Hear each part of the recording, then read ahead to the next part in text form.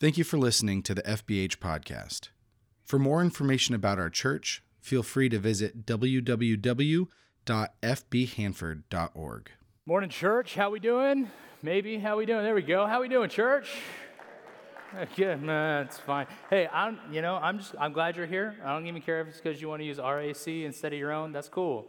I'm fine with it. My name is Peter. I'm the senior pastor here at FBH, and we're continuing on our series in the book of Mark today. We're going to be in Mark chapter 7. So if you have your Bibles or your devices, feel free to open there to Mark chapter 7. Before we get to that, I want to tell you about my day yesterday. Yesterday was the Valley Finals for swim, which was great. Okay, cool. One of you was there.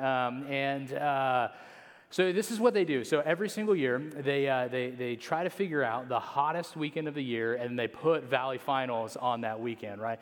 And so some of my boys got the opportunity to swim in finals, and it's fun and it's exciting, and there's hundreds of kids who are there, all of whom have worked really hard to try to get there, and some of the best swimmers, right, from the South Valley, and really exciting to be a part of. And so, man, we found out our kids had made finals. We're like, awesome, let's go. It's going to be exciting. And then we looked at the temperature, like, this is a terrible idea for us to do that. And so I was like, you know what? It's going to be fine. So yesterday, my alarm went off at 5:45 a.m. On a Saturday.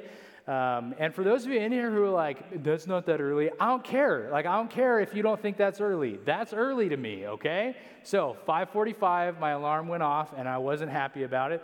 But we threw the kids in the car. I'm drinking coffee to make sure I'm at least amiable, nice to some people, right? And so we get over to Reedley at 7:15 for our kids to warm up for swim, right? Now, I don't understand this concept of warming up at 7:15 in the morning when you don't swim until 11 o'clock later on that day. It doesn't make sense to me, right? But for whatever reason, at 7:15, right, they warm up for 15 minutes. It's then 7:30, and we have to wait for 2 hours for the swim meet to start, right? And at this point, it's a balmy 85 degrees, not that big of a deal, okay? And so in that 2 hours, I'm good. I've had my coffee. I'm amiable. And so then all of the races begin to start. And like I said, these are some of the fastest kids. This is the end of the year, last swims. Everything should be organized. Should be just dialed in. Put kids on, get kids on the block, get them in the pool, conveyor belt this thing. Let's get us out of here before it hits 107 degrees yesterday, right? And so we start to notice that things are just kind of moving a little bit slow. By a little bit slow, I mean a lot slow. And it's not because the kids are slow. It's because the organization, there was just some chaos behind the scenes. They're trying to get the kids lined up into the right lane and all that stuff. And so we're just waiting and waiting. And then another race goes, and we're waiting and waiting. And all the time we're waiting, it is getting hotter and hotter and hotter and more and more and more crowded, right? And then I've got some of my younger kids with us who they didn't qualify for finals, but hey, you got to come sit in the heat with us because family bonding, right? And so kids are sitting on my lap, and they're sweating and I'm sweating, and there's strangers next to me who are touching me and they're sweating, and I was this is not exciting for me at all, right? And so then, legitimately, we were there for, I think, 8.5 hours yesterday. And, so if you're thinking about swim, it's a great experience for your kids. Make sure you do. No, so we're going through, and I'm just getting more and more frustrated, right? Because I'm this is, I value efficiency over everything but Jesus, I'm pretty sure. I think it's Jesus efficiency, and then my family and friends after that. And so, efficiency, if you could be efficient at something, you be efficient at something, right? I'm going to prove it later. We're going to the beach later on today. Watch how efficiently I get to the beach, right? I'm going to, you got to pee, there's a bottle, right? You're hungry, there's nuggets on the floor, let's get through.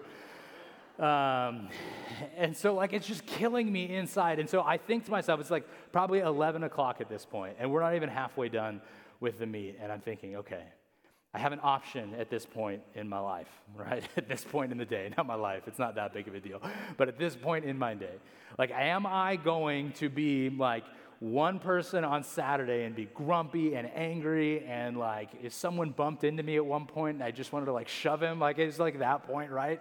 Like, am I going to be one person on Saturday and then walk into church on Sunday and just be like, hey brother, how are you? Like I only hug on Saturdays when people aren't sweaty, you know what I mean? And like am I going to be one person on Saturday and Sunday come and teach and be on stage and talk about how great, you know, Christianity is, and man, we love Jesus and he's renewed my heart and all? Like, am I going to be those two different people? And so I was like, well, I'm not going to be the grumpy one, but I don't have to be nice to anybody either. So I'm just going to sit in my tent where there's like a little fan with a mister. I'm just going to sit there and be a little bit upset, but at least I won't do any damage to the kingdom, right? Like that's where I was at the end of the day yesterday. But this really is an issue, not it being hot and sweaty and sticky and people touching me. The issue that we have in the Western church, one of the biggest issues we have in the Western church is that we act one way on a Saturday, and then we turn around on Sunday and act completely and totally differently, right? And we all have those days, and it's okay to be frustrated at times. Like, I'm not saying don't be frustrated, but your actions that pour out of that frustration really are going to dictate how it is that people perceive you. Are you living a life of authenticity, or are you living a life of a hypocrite? Because the reality is that some of you got in a fight with your spouse as you were on the way here this morning. I don't know, I can see when you elbow your spouse, so I don't want to see you guys exchange glances or elbow each other or whatever, right? But I know that some of you, even on the way here this morning, like, man, someone was stopped at that green light for a second longer than they should have, and the husband said something because inefficiency, and the wife was like, maybe they were on the way to the hospital, and they clearly weren't, but that's just why we get frustrated, ladies, okay? But then you walked on here, man, everything's great.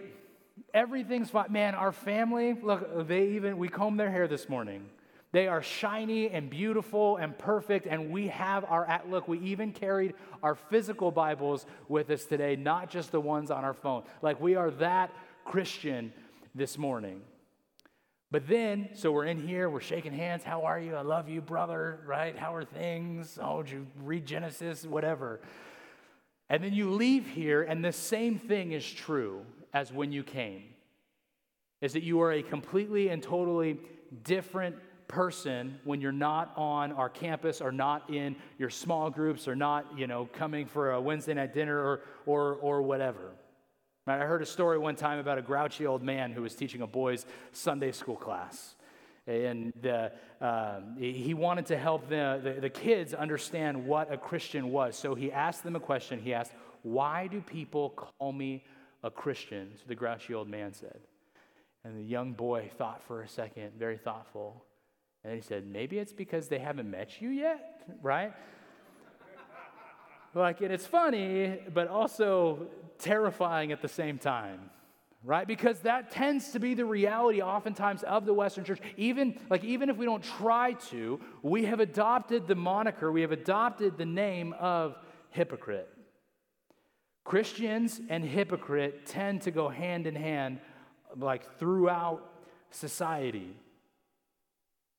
This should never be the case. If you identify as a Christian, then there should be no doubt in everyone's mind, whether they know you as an acquaintance or you are their absolute and total best friend, that you are indeed a Christian, a Christ follower, someone who bears the name of Jesus. But when believers are inauthentic, when believers are hypocrites, we have an issue, right? And I'm not talking about people who are called hypocrites but are actually trying to work out their faith and that sort of thing. I'm talking about people who literally become a different person as soon as they walk onto our patio outside, and then become a different person as soon as they walk off our patio. That's not healthy. That's not helpful to the name of Christ. And Jesus actually has something to say about it to the Pharisees in Mark 7. This is what it says starting in verse 1. It says, the Pharisees and some of the teachers of the law who had come from Jerusalem gathered around Jesus and saw some of his disciples eating food with hands that were defiled. That's unwashed. The Pharisees and all the Jews do not eat unless they give their hands a ceremonial washing, holding to the tradition of the elders. And when they come from the marketplace, they don't eat unless they wash, and they observe many other traditions, such as washing of cups, pitchers, and kettles. So the Pharisees and teachers of the law asked Jesus, "Why don't your disciples live according to the tradition of the elders instead of eating their food with defiled hands?"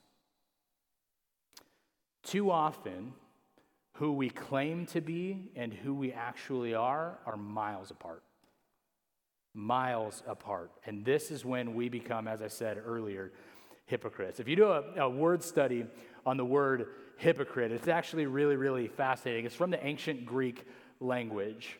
When I went through high school, I was in drama, a drama class. I wasn't involved in all the high school drama. I was in a drama class, and we had to learn a bunch of drama history, as it were. And so drama and plays and different things like that were really made popular back in the Greek culture. And one of the issues is that in that culture, hundreds and thousands of people would show up to see these people who were just in a little play. No sound system, no anything like that, no cameras so you can make faces big or anything like that. So one of the things that they did, that the Greeks adopted, was wearing of masks when they were doing plays. And the masks would be really, really big. And so in order to show that somebody was sad, they would put on a big frowny face mask, right? Like a big frowny face mask. And then they would say their lines. Then to show they were happy, they'd put on a really big smiley face mask, as it were. And so these actors were literally called hypocritos. Hypocrites. Literally one who wears a mask. That's where that word comes from. Obviously, we use the word today to refer to people who pretend to be one thing when they're actually something else, right? People who pretend to be your friend while stabbing you in the back are hypocrites. People who live one way at church and another way at home are hypocrites. People who attempt to do wicked and evil things under the radar while acting like all is well are hypocrites. And the unfortunate piece of all of this is that too many people bear the name of Jesus and are also hypocrites. They have come to Jerusalem at this point, like these religious leaders, as it says in verses 1 and 2. They came to Jerusalem, and Jesus has an encounter with these people. See, the term hypocrite, this is nothing new. People acting one way and believing something else are too, it's been going on, obviously, since biblical times. And so these people, they come from Jerusalem, they come to find fault in Jesus, to watch him and see what is it that he's doing wrong, so then they can point it out to other people and discredit him as a teacher. And so they arrive and they begin to watch him, and it doesn't take long for them to be able to find something to complain about. All right, so these men here, they see Jesus' disciples eating food without washing their hands, and they're offended. And it's not because they got dirty fingernails. They didn't just come out from fishing and have fish oil and fish guts all over their hands and are savages and eating and all that. It has nothing to do with how literally clean their hands are. Okay, these Pharisees, they attack Jesus over this issue. But then Jesus, he's going to turn the tables on them. They think this issue is one of clean hands, but Jesus shows them the issue is really about clean hearts. That's what he wants to point them out. And so as these Pharisees and scribes watch Jesus and watch his men, they notice, man, you didn't wash your hands before you ate.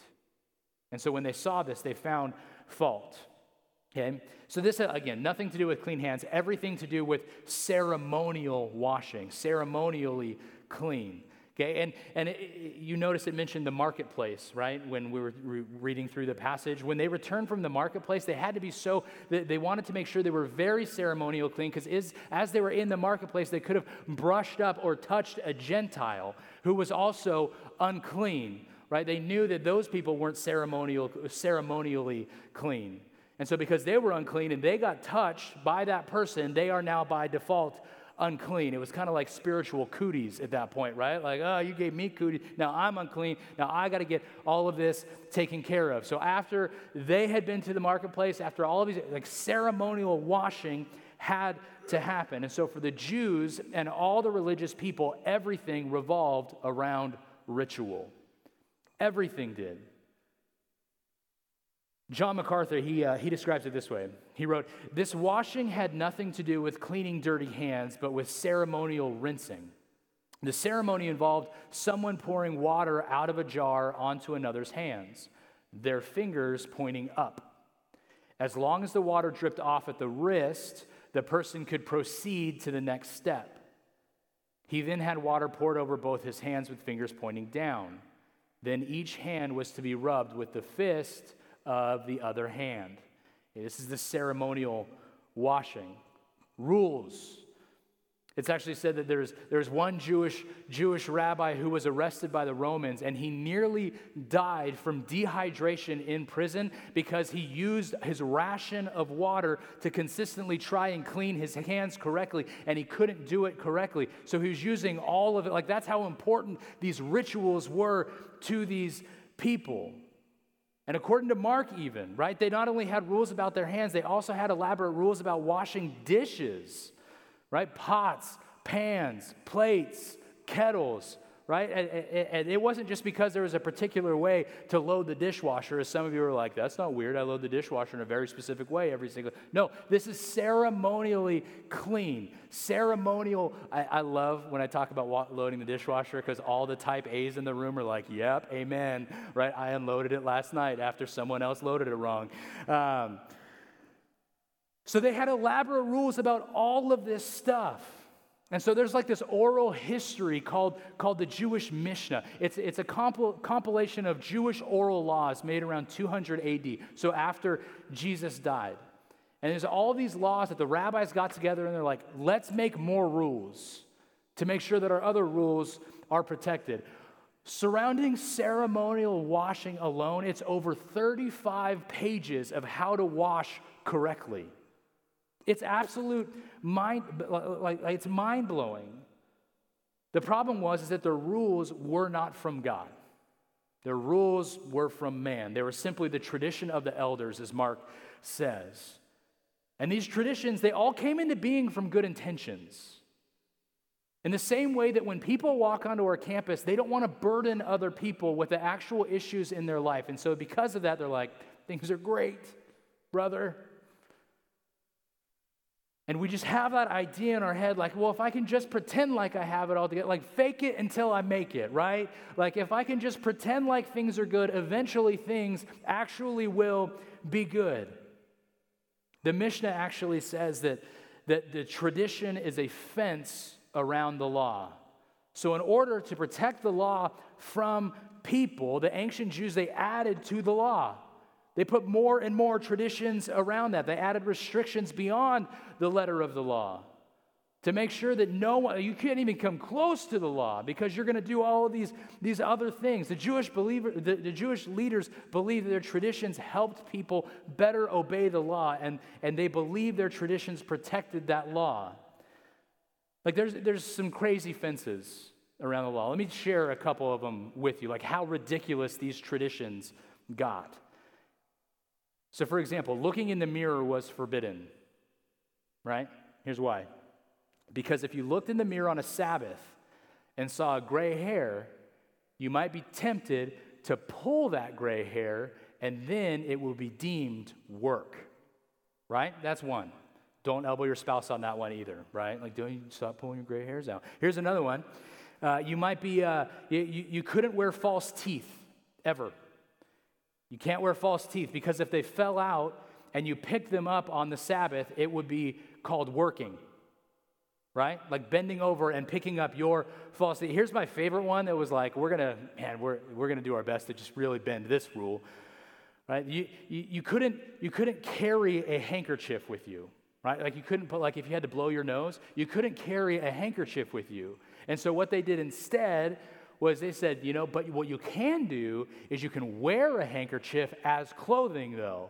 And so as long as it was clothing, that was fine. You could carry that around. So they would tie the handkerchief around their neck, and anytime they had to blow, they could blow their nose. But they couldn't pick it up to blow their nose because, again, work. And then my favorite one is that you were allowed to spit on the ground, but you had to be careful where you spat.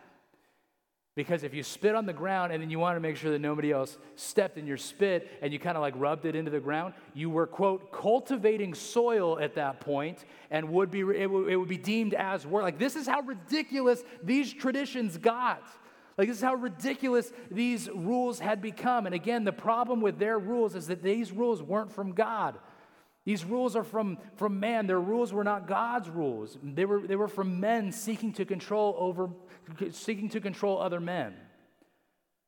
And so one of the things that we have to remember, one of the big reasons that we want to make sure we're reading our Bible outside of it being God's special revelation to us, everything we need for salvation and all that stuff, is that we need to know where the Bible speaks and where the Bible is silent. Because if we don't know where the Bible speaks, then we'll start believing traditions that simply are not the Word of God. That's what happened here. Is that these people didn't know the Word of God well enough and respected the rabbis enough to be able to just say, you know what, I'm going to listen to the rabbis. We're good little Jews. We're going to figure this whole thing out, right? We're going to stay away from the law. Like these men of faith have told us that we need to stay away from the law, so we're going to do all of these ridiculous traditions that soon got put into place. But where the Bible is silent on things, we have liberty and we have freedom in those things. So when God says do something, do it. When God says don't do something, don't do it. If God doesn't speak, you have liberty. 1 Corinthians 6:12 says, all things are lawful unto me. Everything is lawful unto me, but all things are not expedient. All things are not good. All things are not helpful. All things are lawful for me, but I will not be brought under the power of any. So everything's cool.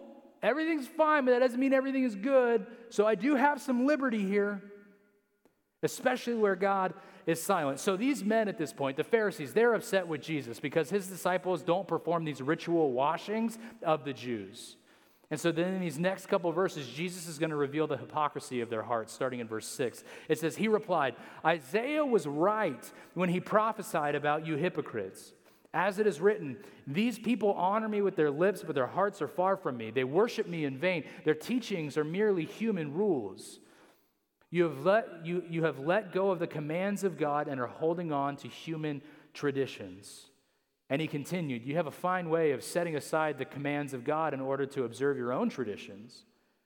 For Moses said, honor your father and mother, and anyone who curses their father or mother is to be put to death. But you say, if anyone declares that what might have been used to help their father and mother is Corban, that is devoted to God, we'll get to that word in a second, then you no longer let them do anything for their father and mother. Thus, you nullify the word of God by your tradition that you have handed down. And you do many things like that. So in verses 6 through 9 here, Jesus condemns their legalism. He accuses the men of being hypocrites outwardly. He quotes Isaiah 29:13 to them and accuses them of elevating their traditions to the point that they carry more weight than the Word of God. Like going back to that book, that oral history of Jewish law, the Mishnah, right? The Mishnah actually says, it says in the Mishnah, it is a greater offense to teach anything contrary to the voice of the rabbis than to contradict Scripture itself. So as long as the rabbi says it, you're good, even if it contradicts actual Scripture. So crazy this has gotten. And in verse 8, he even tells them they've let go of the commands of God in favor of their own man-made rules and tradition. In verse 9, in some translation, he tells them that they have actually rejected the commands of God so they can keep their traditions. Jesus condemns their hypocrisy to their face, rebukes them to their face openly. You've missed the mark. You're off. These men are legalists to the nth degree. Right? They teach the people that the way to be right with God is to keep all of the rules. And not just God's rules, our rules too. Our rules as well. Like if you've ever read through the books of law or like read through Leviticus, like how difficult it already was to be a Jewish person who was clean, like a Jewish person who was going to follow it's hard enough. And then on top of that, they're like, also, but here's all these other rules on top of those rules. Like it would have been absolutely impossible, but if you're good enough, if you follow all of these rules, then maybe God will accept you. So Jesus at this point, not only does he completely and totally condemn their legalism, he also exposes the liberty that they are taking with the law. Because he's like, hey, not only are you saying you have to do all of these things, but on top of that, you're also taking liberties with it as well. In verses 10 through 13, Jesus, he completely and totally blows the lid off of one of the traditions that allows them to kind of sidestep a commandment. Right? It talks about the 10 commandments in there, Exodus chapter 20, for those of you looking for it. But Jesus talks about this practice called Corban. Okay? And Corban was, like, essentially that word means a gift offered to God. think like tithes or offerings, or you bought a bunch of stuff that you're going to dedicate that you're going to donate to the church, right? Like new stuff that you're going to donate to the church, not like old junky stuff that you're going to either throw away in the trash or give to the church. Like, don't do that, please. Okay, but that was the idea of Corban. This stuff that is holy, that is set aside, that we are going to give now for holy purposes. And the commandments are very clear, last I checked, when it says, honor your father and mother so that you may live long in the land the Lord your God is giving you, in Exodus 20:12. Very clear. And beyond that, in Exodus 21, it also talks about that anything that your parents need, you should supply for them. You should take care of your parents' needs when they are aging. And for the most part, I think we still believe that today. Like if my mom and dad are struggling in some way financially or whatever, especially as they're getting older, yeah, I want to come and I want to help them. I want to make sure that they are well taken care of. Well, the Jews, they found a way around that. They found a way around taking care of their parents. They simply just needed to call their stuff Corban. They needed to call their stuff like holy treasures set aside for the church in some way, set aside for God in some way. And so if someone was like, man, your 401k is looking pretty good. Yeah, it's holy money though, so sorry, can't help you. It's holy money. My vacation is holy stuff that I need to take care of. And that's what they were doing. Rather than taking care of their parents, they were like, you know what? I know it says I'm supposed to take care of my parents, but I'm not actually going to take care of my parents because all this extra money that I have is actually holy money. And the fact that Jesus brings it up, you know that it's true, right? You know it's not like some misunderstanding, like, oh, maybe they were actually using it for holy stuff. No, this was a very real issue, especially for teachers of religious law. They're exploiting a loophole that their tradition created to subvert God's law. Well, this is just the way that we do things. It's Corban. They just tell mom and dad their stuff was dedicated to the Lord, and they wouldn't be getting anything. Cold hearts, man. And so Jesus tells them that they've made the laws of God ineffective by their traditions. And so then Jesus goes on in verse 14. It says this, again, Jesus called the crowd to him and said, listen to me, everyone, and understand this. Nothing outside a person can defile them by going into them. Rather, it is what comes out of a person that defiles them. After he had left the crowd and entered the house, his disciples asked him about this parable. One of my favorite starts to a verse 18. Are you so dull? He asked. Are you guys really that dumb? Don't you see that nothing that enters a person from the outside can defile them? For it doesn't go into their heart, but into their stomach and then out of the body. In saying this, Jesus declared all foods clean. So you Old Testament buffs, you would know that Jews weren't allowed to eat certain foods that weren't kosher. And so in Jesus saying this, hey, you can essentially eat whatever you want, guys. Bacon is back on the table. Verse 20, he went on, what comes out of a person is what defiles them.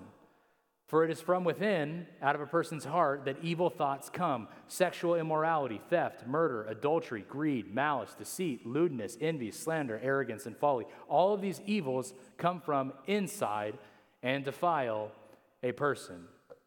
Okay, so real quick, in your Bible, some of you may notice that verse 16 is missing. Okay, verse 16 is also missing on ours as well. So this is for you Bible nerds out there. Some of you guys are going to think this is the coolest thing ever. Others of you are going to be like, whatever, and forget about it in a couple seconds. Okay, this verse is missing actually out of most modern translations. This verse, some version of this, it essentially says, he who has ears, let him hear, right? Mark has already said this in Mark chapter 4. But when the King James Version of the Bible was written a long time ago, that version of the Bible adopted that phrase and smacked it at the end of verse 15. And so it's listed as verse 16. So most of your Bibles will just have like 16 with little brackets around it, or just say 16 and then move straight on to 17, or the verse will be italicized, right? And then there's a note at the bottom that says, most modern translations think this was added after the original text.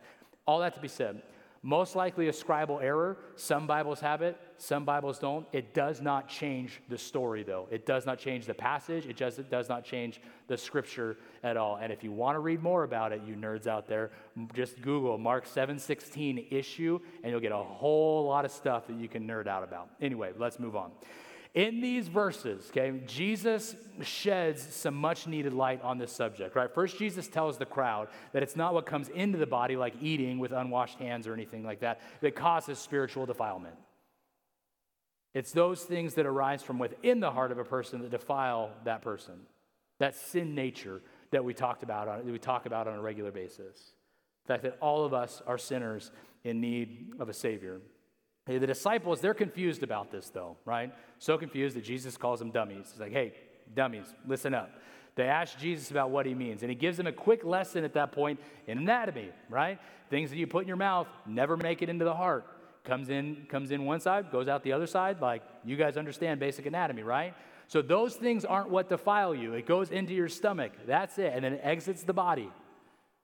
The thing that defiles you is your heart, and your heart has nothing to do with the food that you eat. It has nothing to do with the outside, with the exterior, with the unwashing, uncleansed hands that you are using to eat. And they're just confused. But Jesus is telling us that external things cannot cause spiritual defilement. In verse 20, Jesus reveals that spiritual defilement is always the result of a defiled heart. Always the result of a defiled heart.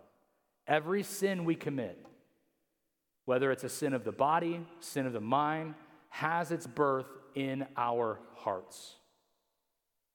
It's never somebody else's fault that you are sinning. I don't care what temptation that you face. I don't care how good the chocolate chip cookies are. I don't care what advertisement was put up and popped up on your computer. I don't care how bad your financial situation is. Any sin that you commit is your sin from your defiled heart. The Bible's very clear about that. It's our own actions. That's why this whole Jesus being tempted in the wilderness all the way back, right?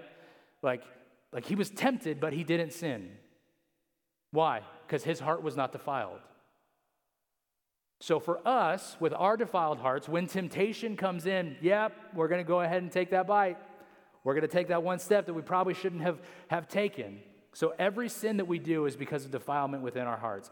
Keeping external rules. Hear me, you type A's, and I get it, and I picked on you last week, I'm going to pick on you again this week. Keeping external rules will not change your heart. It never will. It can make you feel better for a while. My life is in order, right? My library is alphabetized. Keeping external rules will not change the heart. And finally, in verses 21 through 23, Jesus gives us a partial list of the attitudes and actions that cause this spiritual defilement. Right? These are the things that make us unclean in the sight of God, the actual things that make us unclean in the sight of God, not uncleansed hands, not breaking the foolish rules made up by foolish men. These are the actual things. Hear me, even if the outside is right, these things will defile you when they reside in your life. Even if you're shiny and perfect and showered and Bible carrying, and you got your shiny shoes on and your collar and all of that stuff, these things will defile you when they reside in your life. Here's the problem. Slapping a religious patch on a defiled heart will not make things right. It never will. The religious Jews did everything by the book. These Pharisees did everything by the book. They made laws on top of laws on top of laws, and they followed every single one of these rules to the best of their ability. We're going to follow these rules. Look how holy we are. Look how close to Jesus we are. And still, even when they followed every single one of those rules, even when they slapped that religious patch onto themselves, they are still the ones responsible for sending Jesus to the cross. Religious patches don't work. Outwardly, they were clean. Inwardly, they were defiled. But they wanted everybody to know how clean they were. Wanted everybody to know how good they looked. Everybody to know how close to God they actually were. Jesus, at this point, he's not fooled by human nature. Like, he knows exactly what's going down. He knew that men were sinners. These men are sinners, and they're capable of any sin imaginable. Men are still sinners. Read all of Romans chapter 3. Want to feel great about yourself? Read Romans chapter 3. Every person in this room is capable of every sin in that list we just covered and more. Why? Because it all comes from the heart. It's all a sin issue. It's all a heart issue. The reality is that in this room, or whether you're watching online, wherever you may be when you are hearing this right now, there are hearts that are still defiled, and you're pretending. And you're pretending. There are hypocritical masks being worn in order to make everybody assume that you are good and Jesus really does have a hold on your life, when in reality, it simply isn't true. Now, the biggest issue in Western Christianity, that right there.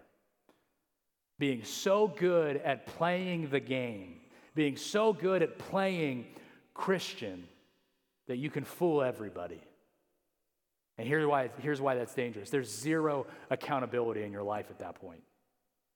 There's no one who can hold you to account because you don't let anybody in close enough to be able to peek behind the mask. You put those buffers in place. Make sure everything is good, and getting good at the game, it's a dangerous place to be. It's one of the main reasons we push small groups so hard. Like, yeah, we want you to come here, we want you to learn on Sunday morning and worship, and there's something to corporate worship. Hebrews even talks about that idea. But at the end of the day, like, yeah, you'll hear some teaching, you'll sing some songs and all of that stuff, but this is not doing life together. This is not community. I mean, it's a loose community. But it's why we push small groups, so people can actually speak into your life, so you can read the Word of God, you can study the Word of God, you can talk about what's going on in your life, and so that people actually have the ability to see behind the mask that we constantly want to wear to protect ourselves. I can't let anybody in, because if I let somebody in, they're not going to be, man, they're going to see the mess that my life actually is. And if they see that, man, I don't know if they'll like me anymore. I don't know if I'm ready to have a hard conversation like that. That's what the body of Christ is supposed to do. That's what the Bible is supposed to do for us. Scripture is God-breathed and useful for teaching and rebuking, sharpening one another. Right? That's what Jesus is doing here with these Pharisees. He's calling them on it. Like, you want to be a religious leader? You want to be someone who claims to know God and love God in a real way? Then you got to get your act together, because you're hurting the kingdom. Jesus rebukes them. Yeah, this is a scattered deck of cards, and he's just like, we're just going to get this thing set straight. And that's what he's doing here. And all of like that is the purpose of the body of Christ. To be able to call one another to account. It's the purpose of small groups. To learn about God's word and then put it into place in your life. And sometimes that requires having really not fun conversations with people that you love a whole lot for the sake of the kingdom. It's one of the reasons that like I don't make decisions in a vacuum in my office. I don't just like go in there and be like, oh, I'm going to find out new theology today. This is now what we believe about God. No, any big decision that we have to make, like I go and talk to our pastoral staff. That's the reason we have a board, so I can be held accountable for the financial situation that the church is in. Like, I can't just go and, clean out our savings account and be like, hey, let's build a theme park next door with $300,000 apparently. Like, having people to hold you accountable in your life to strengthen the kingdom so you can't wear the mask of hypocrite. It's the same reason every September, and I've told you all this before, but every September I go on a trip with 3 friends who are not impressed by me. 3 friends who don't call me pastor. They call me Pete. And they call me on my stuff. What sins are you dealing? They hold me to account. They make sure that I'm not too impressed by myself or about myself. They ask me, what sins are you dealing with? How can I help you work through that? Tell me about your year. Tell me about how you're doing as a dad. Tell me about how you're doing as a husband. Tell me about how you're doing with your walk with Christ. What have you learned about Jesus this year that is changing your view on things? And they have hard conversations with me. Why? Because I don't want to walk around with this mask called hypocrite. And man, those conversations are terrible. You guys sit there and just, you sit there and they just like undress you. They take this mask off of you. And it's like, yeah, I'm sorry, it's a mess. Like, I'm a mess, but I'm doing my best to just love Jesus and honor him with my life. And so, yeah, there's these sins that I have going on. Can you help me walk forward with that? Can you help me strengthen the body? You know, that's what rebuking and correction does. That's why when I say, man, you get to rebuke people, it's not like, oh man, I'm so excited to yell at that person. Woo! No, you get to do that because it strengthens the body of Christ. It makes it so that when we are living outside of these walls, when we walk off of this patio, that we're not walking off with these hypocrite masks and we go and walk around and do whatever we want, and then people find out we're a Christian and are like, what? You're a Christian? I never would have guessed that. Why? Because we're wearing our masks. It's, again, we don't have small groups launching right now. Those don't happen until September. And we have some small groups who meet throughout the summer because they recognize the importance of it. A lot of us take a pause because summertime. But man, like if you are not in community, if you don't have somebody that you are trusting, and it can't just be your spouse, by the way. If you don't have other believers in your life that you are trusting enough to allow them to peek behind the mask, this mask of hypocrisy, to let them see the mess, to let them in to the spiritual state of your heart, get plugged into a small group. Find community somewhere. This, total congregation, family of God, not complete and total interconnected community. It's not possible. You can't know everybody here, at least not well. I don't even know half of you. And I like even less, I'm just kidding. But if the church actually got serious, the American church actually got serious about making sure that we are holding one another to account, about making sure that we are holding our people, the body of Christ, our community, to making sure that we are saying, you are hurting the kingdom of God when you do this. It strengthens us, and it allows the body of Christ to be more effective at reaching those people who are not yet part of the body. That's why it's important. Let's pray. Heavenly Father, thank you for today. Thank you for your son.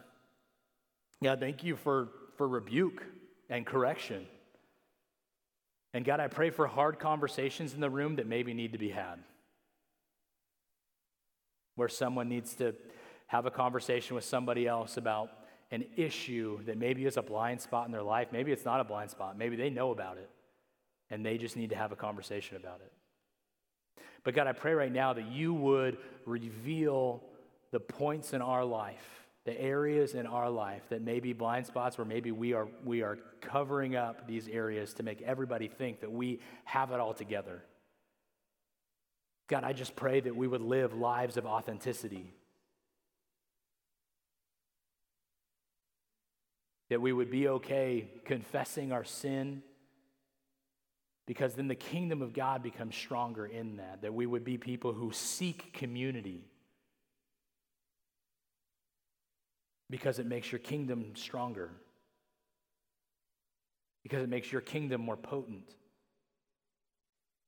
Because as we live in community, we become more and more like you as hard conversations are had. And as we look more and more like you, we can then impact our community in a more real and effective way. Father, we're thankful for you, thankful for your son. And maybe with head still bowed and eyes still closed, you have not yet said yes to Jesus, but this idea of living correctly, this idea of community, This idea of recognizing that your heart is defiled, and the only way that it can become undefiled is for Jesus to come and replenish it, to give you a new one. If that's you this morning, you haven't said yes to Jesus, we just ask that you make a profession of faith this morning. Pray along with me. Simply say, Father, A, I admit that I'm a sinner in need of a Savior. I recognize my heart is defiled.